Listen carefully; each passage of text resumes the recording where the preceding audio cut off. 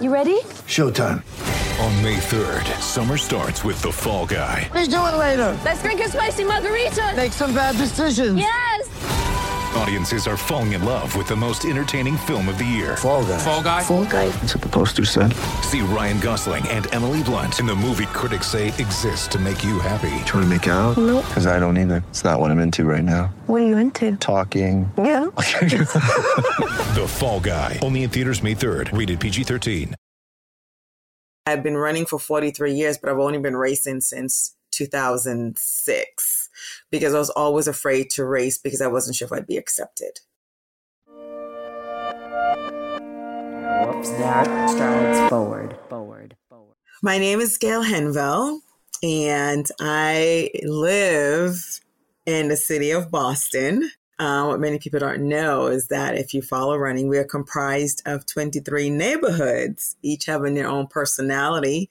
So Boston just isn't a Back Bay, downtown Beacon Hill area. They're all are lovely communities, and I've ran through 22. And as you'll find out, Gail Henville hasn't run through the many neighborhoods of Boston just to see new scenery. Her running journey has purpose steeped in experience and a desire to make change. Hello and welcome to Strides Forward, where we share stories about running told by women. I'm Cherie Louise Turner, the host and producer of Strides Forward.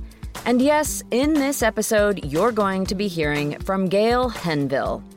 If you've listened to the Roads to Boston series, you'll recognize Gail's name because she coached Rochelle Solomon, who is one of our featured runners. While making the Roads to Boston series, I took the time to learn more about Gail, and it's what made me interested in telling her story on the podcast. I learned all about her running and how she's done over 100 running events from 5Ks to marathons, including 4 times at Boston. And I learned about her leadership work in the running community as a coach and a community builder.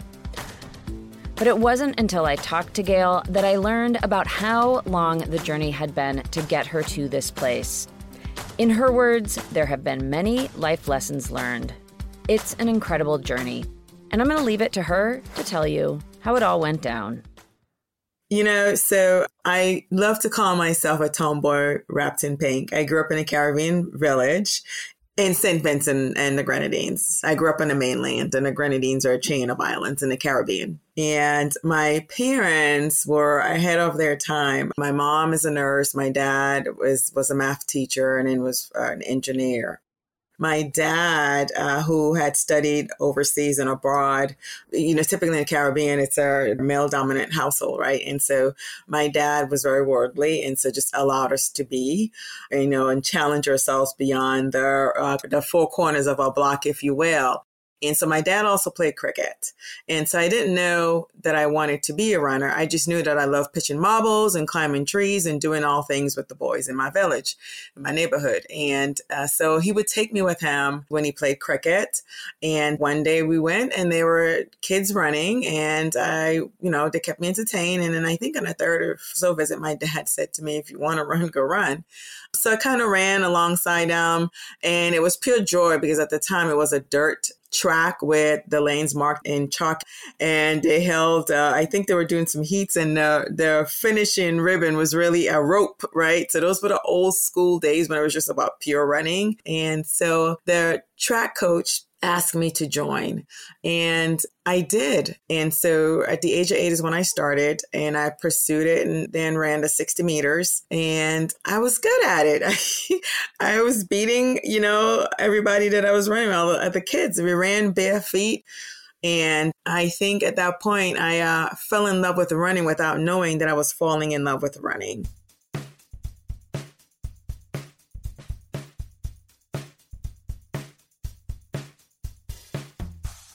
So my parents migrated first. So they wanted us to have the wealth of education on our side. And then, you know, when they became citizens and then we were able to get our green card, we immigrated in 1983. So those of us that are immigrants have this ideal view of the United States as warm, welcoming, opening, free-for-all land of honey and milk, if you will. Sadly, when we came to this country, I was 13, and so I was bullied because of my skin color and my accent. And so I withdrew from being a carefree child. We moved to the town of Natick. And so being one of the few Black families there, it was easily and readily pointed out to me that you can only be here. Natick was the first place where I was called the N-word, not shortly after I'd arrived. And, all of a sudden, I was confined to this space. So I sat on the sidelines, discouraged, wounded, and afraid to try. I wanted to have friends. No one wanted to be friends with me. I didn't feel included or invited. I literally was scared. So yeah, I felt confined to my space. And it wasn't because I didn't desire or crave those things. I just did not feel included, and I never felt safe or brave enough to venture out of that box. I never pursued track in high school. I've had many start overs in my life. No regrets. I am pleased with the woman I am today. I love the woman that I've become, but the biggest regret of my life was not pursuing track when I went to Natick High School. Yes, the running never stopped. I just didn't compete. There's a difference. I'm a runner, and here's the thing. For me, what running means to me, running is my hemoglobin, it's the oxygen. It had become a part of who I am. It is a part of who I am. And so my dad had the opportunity to see me run. My dad and my grandmother. My mom didn't because she migrated first, but she knew my love of running. Know nothing about running, though. Still doesn't really. She just knows that her daughters love to run. All her kids were runners, right? All three of us. In a Natick Village, which is on Route 135, which is part of the Boston Marathon course. So back then, what we would do is go and set out our chairs and our space markers the night before on the sidewalk. And so my mom had us drag stuff down for a space. And in 1984 is when I first saw my first Boston Marathon. And I still don't know what it was not amused. We were standing there all day watching this. My mom, unbeknownst to me, my mom had done it a few years before. And so the back of the pack came by, and the image that I have to this day is a gentleman with a backpack on, and he had a straw from his backpack over his head into his mouth, and it says beer. And every costume you can imagine came by, and all of a sudden I was like, this is kind of fun. So then somebody said it was a race. So I perked up. I said, oh, what kind of a race is it? And they said, oh, it's the Boston Marathon. And I said, well, what is the distance? And then they told me it's like 42 kilometers. I'm like, whoa, I could only run 60 meters.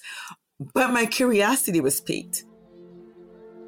So I started running. I'd actually walk to work because I couldn't do distance. It hurt to go distance. So I worked about 1.5 miles from our home. So I was curious. I kind of walk to and from work. We didn't, my parents had one car. So I wanted to try this out to see, hey, can I do this too?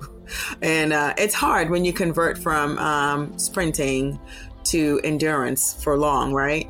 And so it was a struggle for me. So I ran walk, but I did it out of just because I wanted to see and a bit of stubbornness. And I was 14, right? So there was that young ego, right? propelling me on. Yeah. So, I was aware of races. I read about races. I saw them on television, and, I watched the marathon with my mom. And so it's what I've wanted, because it's the next thing, right? Running to me is always part of the training process.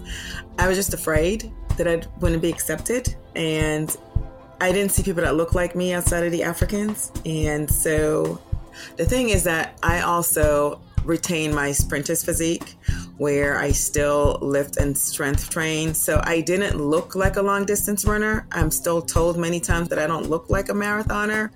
I still have my sprinter's physique on my butt, my legs, which I'm very proud of. Those are your powerhouses, right?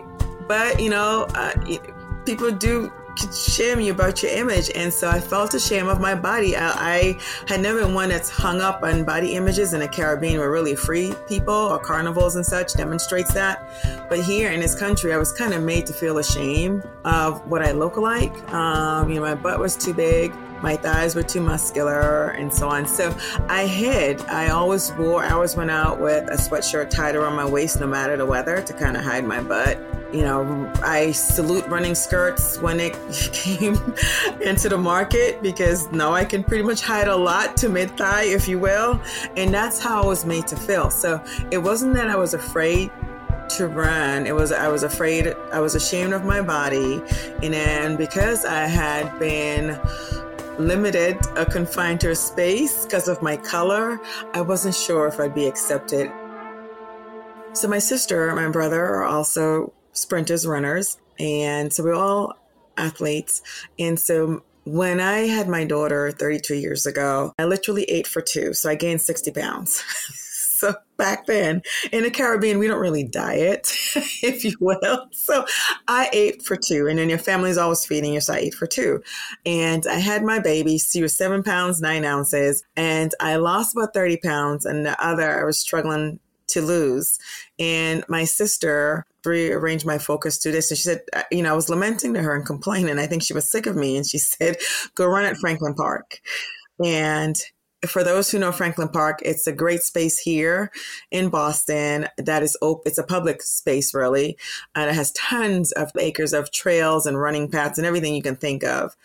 And so I started there only, again, out of having the ego of not wanting to be overweight and wanting to return to my former self. And I struggled mightily, again, because I didn't know how to rein in my pace or pace myself. I only knew how to go right out the gate shotgun. So I had on a pair of cheap Ked sneakers, or pretend Keds, as my daughter would call them, from Kmart. Baggy, nondescript sweats and a t-shirt. And I had a digital watch. I always wore a cheap $9.99 digital watch, regardless of what I was running or not. And that was it. That's how I timed myself. And I just continued to do it. And it was just me, air, and simple gifts. And next thing you know, I was doing the full 2.39 miles loop around. And some of my best times to run Franklin Park was after good soaking rain, and they had cut the grass. And so I carried that scent with me. That was my aromatherapy for always wanting to go back to that space.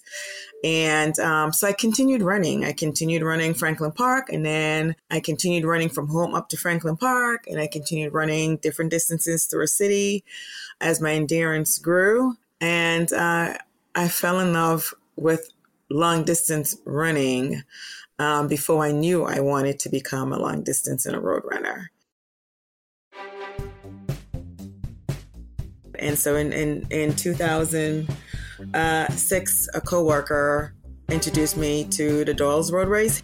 She heard that I was running through the city and saw me running home from work. And she said, oh, there's an 8K in the neighborhood. Do you want to come and do it? I said, sure. And so I ran the race. And so unknowingly, I had become somebody's rabbit. I didn't even know what that was. So he tapped me and said, thank you for pulling me through. But then everybody was applauding me coming through the finishing chute. I felt like a superstar. So they weren't, everybody that came through was applauding. I remember, the drummers before the finish line, they were lifting their hands up in the air like, pick up your pace, because I slowed down to listen to the drum. I didn't even know what that was all about. I didn't know how to behave in a finishing chute. I was so green, and it was mind-blowing to me. And then have men and women tell me, oh, I love your legs. You got some great quads. And I was just like, wow, I can't say how freeing that was for me. And then I just wanted more.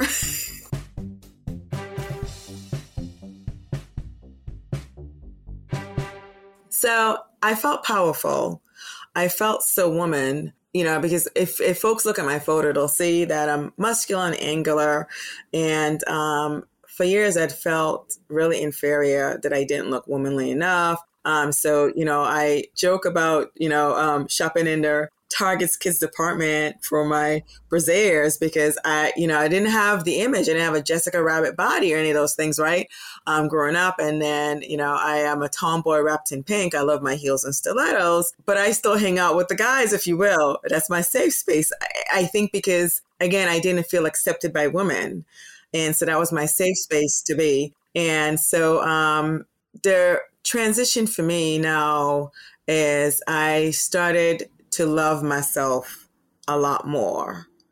I started to accept every flaw that people have pointed out. I call myself an angel with a dim halo and a broken wing, but I'm still perfect. And so these big quads, I love being in a weight room. Sometimes I love being the only woman in the weight room, and I celebrate that. I celebrate everything about my body daily. When I go out to run, I do affirmations. I say, hey, thank you, quads. Thank you, lungs. Thank you, big butt. Thank you, my caboose. Thank you, my calves. You know, my calves were made fun of because they were big, but then I realized men get implants for my calves. So, and so this confidence that came from running has also blossomed in my confidence in my workspace, my personal space. And so, yeah, running transitions and, you know, every aspect of one life. It's a very rewarding sport, I find. And so when I went to train 2011 for Boston, I train on the course intentionally, and I still do to this very day. I think if you're running a Boston course, you train on it, it can prepare you for any kind of race, right? It's not a hard course, but it's very strategic mentally in nature. I had trepidations about being the only person of color out there training, going through some of these spaces where I had not been accepted and received prior in my early years, right? And I got high fives in the course. I got cheered on. You know, it was just amazing to me. I think one day it snowed, and I saw this gentleman shoveling this skinny path for us. He held up his hand. I had gotten ready to run onto Route 30, looked behind my shoulder, see there was a car, and had jumped in the road, and he held up his hand and says, no, wait a minute. And he literally hustled over and shoveled a little path for me to continue on. There's so many great stories of running, you know, through the neighborhoods of Boston. I got to Kimmel Square right before the Citgo sign, and I was struggling, and a cyclist literally stopped and goes, come on,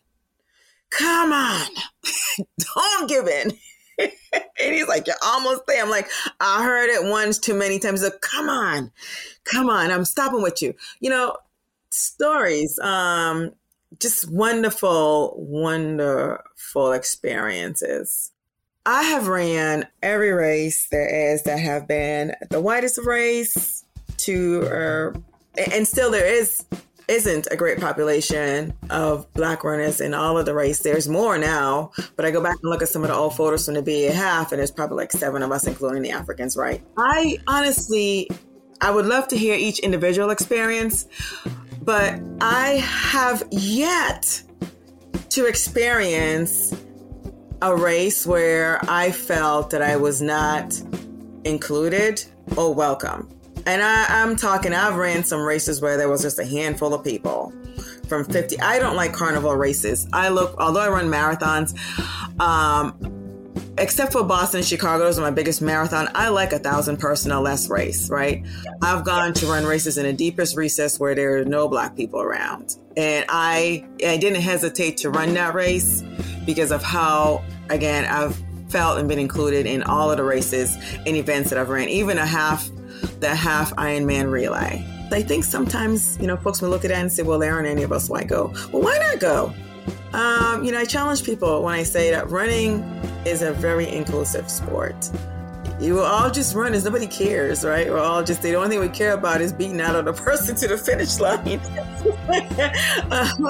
Yeah, you know, people, we compliment each other. I said, hey, sis, where'd you get your running skirt from? You know, or you're from Boston. Is it true what they say about Boston? Running connects people.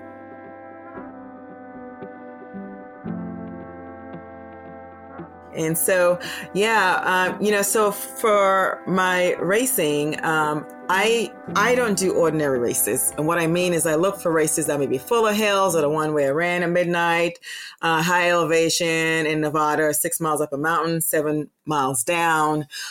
You know, as an athlete, I've been running for such a long time that I'm now at the age of 52. I'm looking for the next challenge that will push my athleticism. So I try to find things, the Wachusett Mountain Road Race, where you go up on a mountain and then come down, on a trail and things like that. So I look for races that's going to push me. You can say that I'm a adrenaline junkie in my own space. So it was never for me about all my medals. I don't know where they are. They're in a box somewhere. I don't know. I have one Boston jacket. I've ran 4. None of that is important to me. What's important to me is me winning against myself in these challenges. I often say there's a difference between a runner and a racer. For me, running is the hemoglobin and the oxygen in my blood, right? As I mentioned, lacing up and becoming one with the road and just getting lost in nature and everything else, air and simple gifts. And so I was never about chasing a medal or, if I PR, wonderful, right? That is the objective, right? But I don't beat myself if I don't, because I'm still running, right? Racing just makes you a competitor, and I compete with myself every single time. So for me, the next, I will say lifetime, my racing journey is just to pursue things that are going to just challenge my athleticism and bring all my wisdom and experience along for the ride.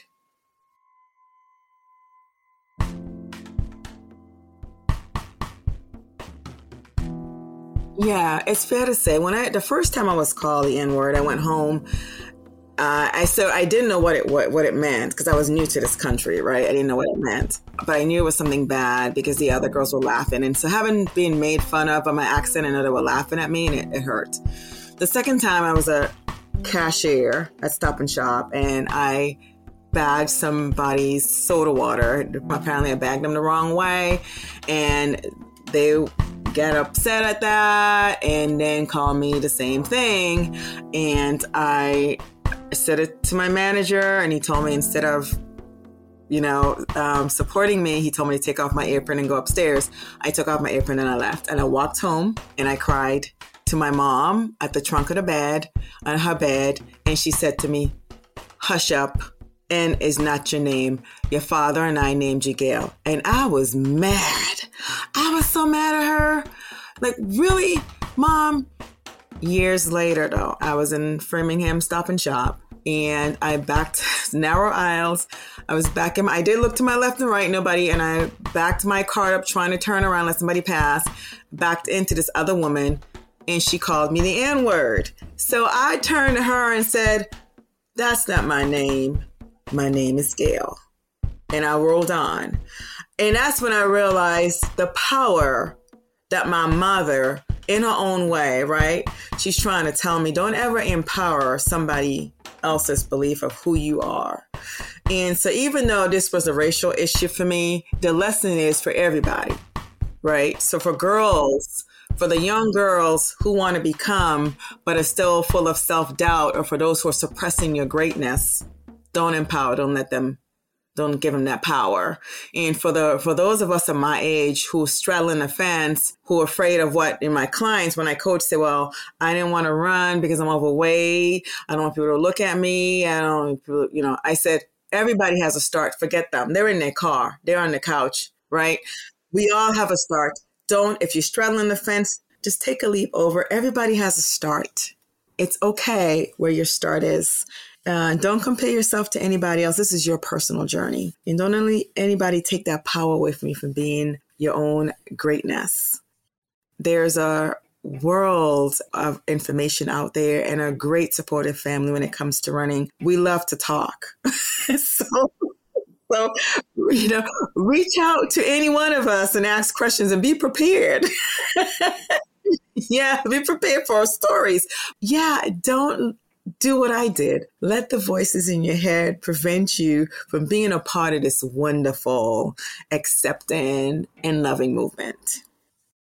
I love coaching women my age who are kind of straddling, who has a lot of self-doubt. I feel that they appreciate my experience and wisdom more.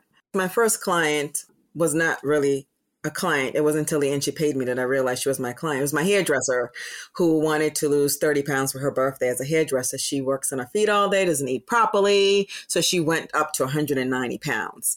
And so, she wanted to run, and I kind of dismissed it. And I said, okay, we'll find you a 3K. And I said, okay, go out and run Franklin Park and let me know. Come back to me in a month. So she goes out and she runs Franklin Park. unbeknownst to me. And then she comes back and she found the Doyle's Road Race and she said she wanted to sign up for it. I'm like, you just started running. This is a little much. But she was insistent. I'm like, okay. So I created a plan for her. And then we did some nutritional things, bring, bag and prepare food and whatnot. And so she started training in January. She had lost about 20 pounds when it came by March. By the Doyle's Race, she had lost all her weight, and I gave her an hour and 15 minutes to finish the 8K, and she did it in an hour and 5 minutes. And I was floored. I'd done group coaching working with the homeless veterans, but individual coaching, this was a first for me. And then at the end, she handed me a $100 gift card. And I was like, I got paid for this. And so began Gail's coaching career, a pursuit that has continued to grow as the opportunities have presented themselves. And sometimes those have come in very unexpected ways.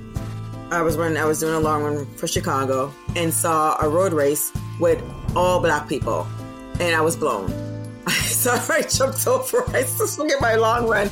I jumped over and I asked, I said, hey, what's the registration fee? Do you take credit cards? And it said it was free. I'm like, whoa. So I went and I jumped in. It was a race that was started by Thaddeus Miles to address. You're here with the founder, and you developed this race, Thaddeus? Did you come up with this? Moving, so we started running. And I thought about this community where the life expectancy here in this community is 58. And you go to the Back Bay, which is less than a mile, the life expectancy is 91. Right. So what's the differences, and what can I do, and what can I do that's not going to cost us a ton of money, but to be able to get people together. And I looked at all these 5K races that were taking place.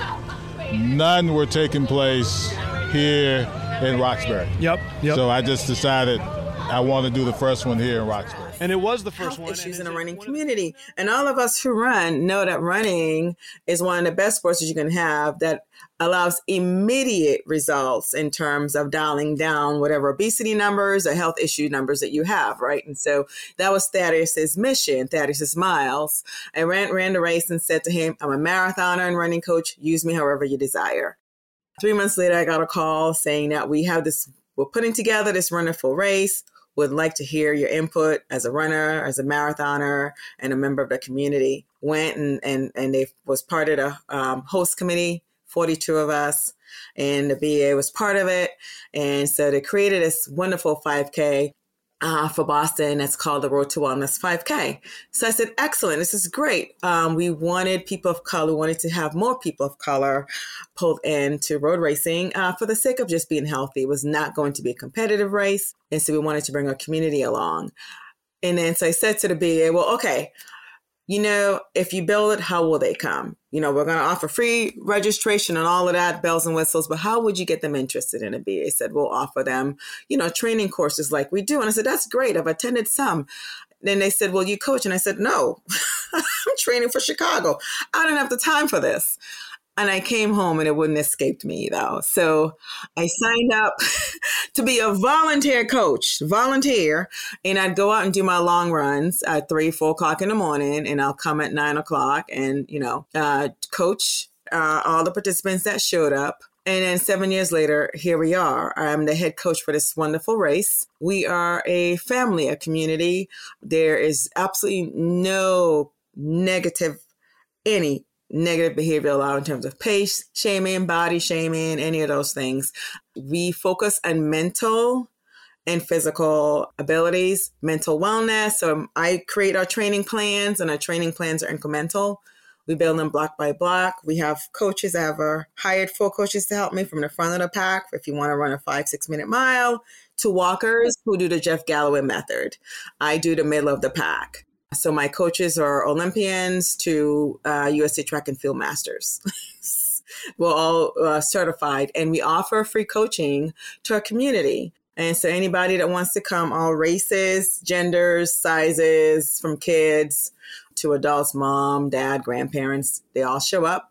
And from June to August, and train with us and run with us and have a great time doing so. And some have lost tremendous weight, some have PR'd, some have gone on to run other distances. And So it's been really great way to bring awareness to a community and the longevity of this wonderful event. Gail's love of running and racing and her ability to coach, motivate, and build community across the diverse spectrum of runners in the Boston area is well known. So when the Boston Athletic Association decided to hold a shakeout run before the 2021 Boston Marathon, and they were looking for somebody to lead it, they knew exactly who to call. So the BA had a shakeout run, their very first ever, and they asked me to lead it last October on Marathon Sunday. Hi, my name is Suzanne Wansley, and I'm the Director of Youth and Community Engagement for the Boston Athletic Association. So the BAA has been very fortunate to have had a relationship with Gail for the past 7 years. And we were actually introduced to her through the Road to Wellness 5K. So as she mentioned, it was the first year that the BAA was looking to do shakeout runs. Part of the objective around that was to invite more people in the community to come and take part during marathon weekend.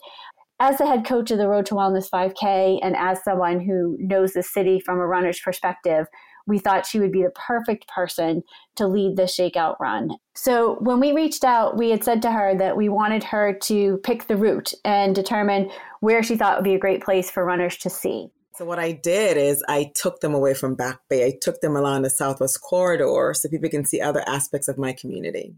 The corridor itself brings us by a number of historical locations. And so we were actually really excited about the route that she chose and the history that she wanted to share about Boston and about running in Boston. So I know, she did go down to Roxbury Crossing and over to the Reggie Lewis Track and Athletic Center, which has been in the community for quite some time and named after the former Celtics player Reggie Lewis.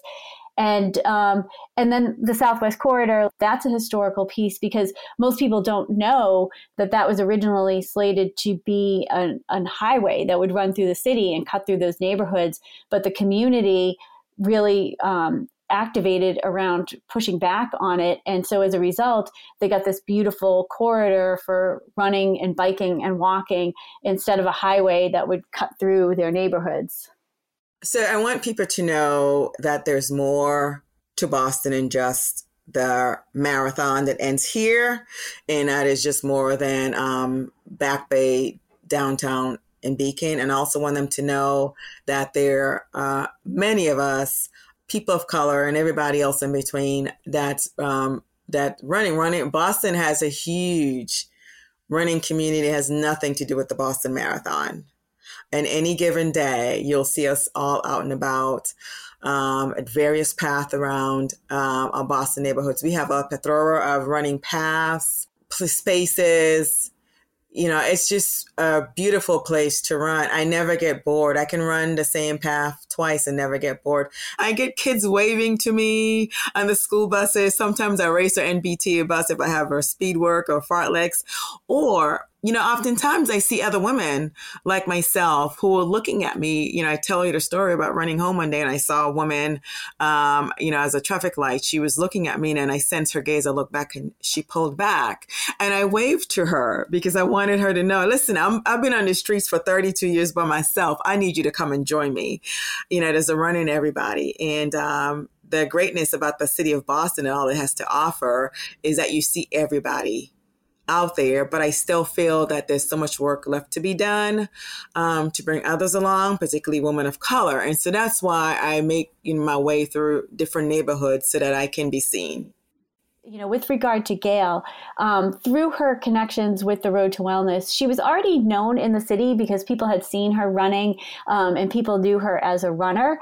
But as she's taken over this role as the head coach for the Road to Wellness 5K, and she's worked with other groups, she is really widely recognized and very much appreciated for her expertise in coaching and for the passion she brings to it.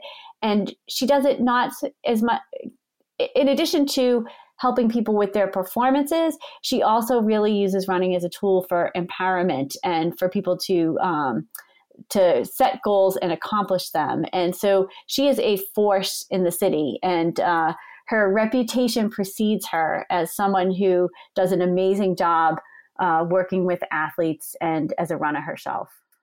So I want to say to every runner and every woman, a lot of life lessons learned to be where I am today, right? So I'm not being an elitist. I learned along the way is to not let anybody dismantle your emotional and mental barrier. Don't give in to other noises at all. Be gentle with yourself. Be very human. And the things that we conjure up in our head are just that. They make believe. So don't buy into them. So I bought into a lot of things in my head. And I tell people who, want to run and has a lot of self-doubt. I said, we all have a start, right? And so look to the greats. So I look to the greats like Jeff Galloway, Dina Castor, Joan Benoit, to Ryan Hall. All of them have lessons learned. So all of these people I've read and looked to for lessons on how I can become a better runner that in part have made me a better human. And so, for instance, Joan Benoit told me it was okay to be gentle with myself. She said that if I go out for a 10K run at this pace and I go out, my body said, not today. I listen to my body and I dial back because tomorrow's a new day. It is okay to not crush everything. So it's important all the lessons learned to be gentle with yourself. It is okay to be where you are in that space and enjoy the moment. Be gentle with yourself and enjoy the moment. It is a simple and oh so powerful message, and it is one that I carry with me regularly. I had it out there on the course at the Boston Marathon this year. So for that, I want to thank Gail, and I also want to thank her for sharing her story and for sharing her wisdom. I also want to thank Gail for her work in making the running community better and stronger by bringing people together and bringing new people into the sport. Gail continues to challenge herself as a runner and inspire others to do the same.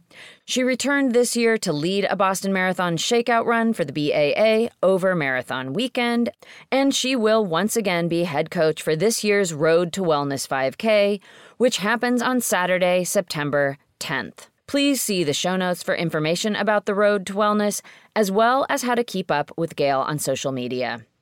I also want to thank Suzanne Walmsley for being a part of this episode, and also the How Was Your Run Today podcast for letting us use audio from their August 26th, 2021 episode about the Road to Wellness.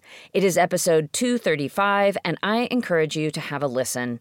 In addition to a really great interview with Thaddeus Miles, there is also a really great interview with Gail.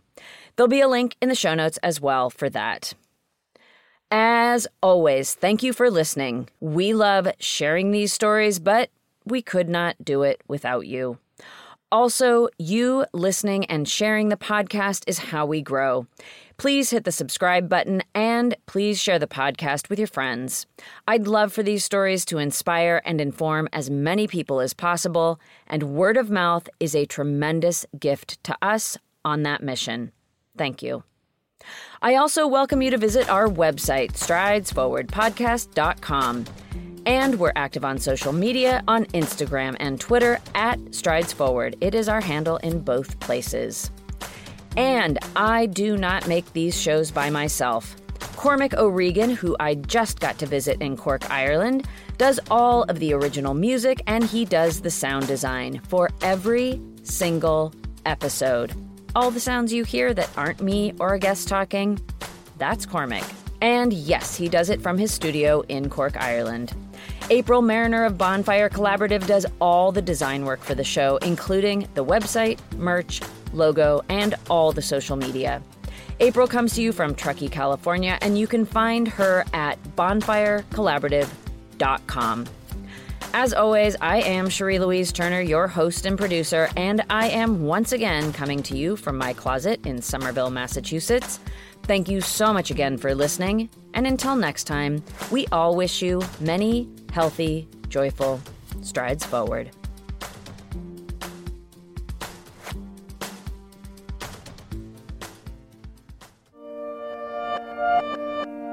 Whoops, that strides forward.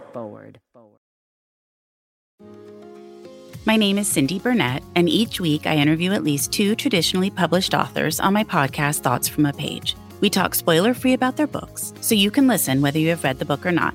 And then we delve into things that you most likely won't hear about anywhere else. The importance of the cover design, why they included various aspects of the story, personal details about both the books and the authors' lives, and so much more. You can find the podcast on every major platform and learn more about it on my website, thoughtsfromapage.com. Thanks so much for checking it out.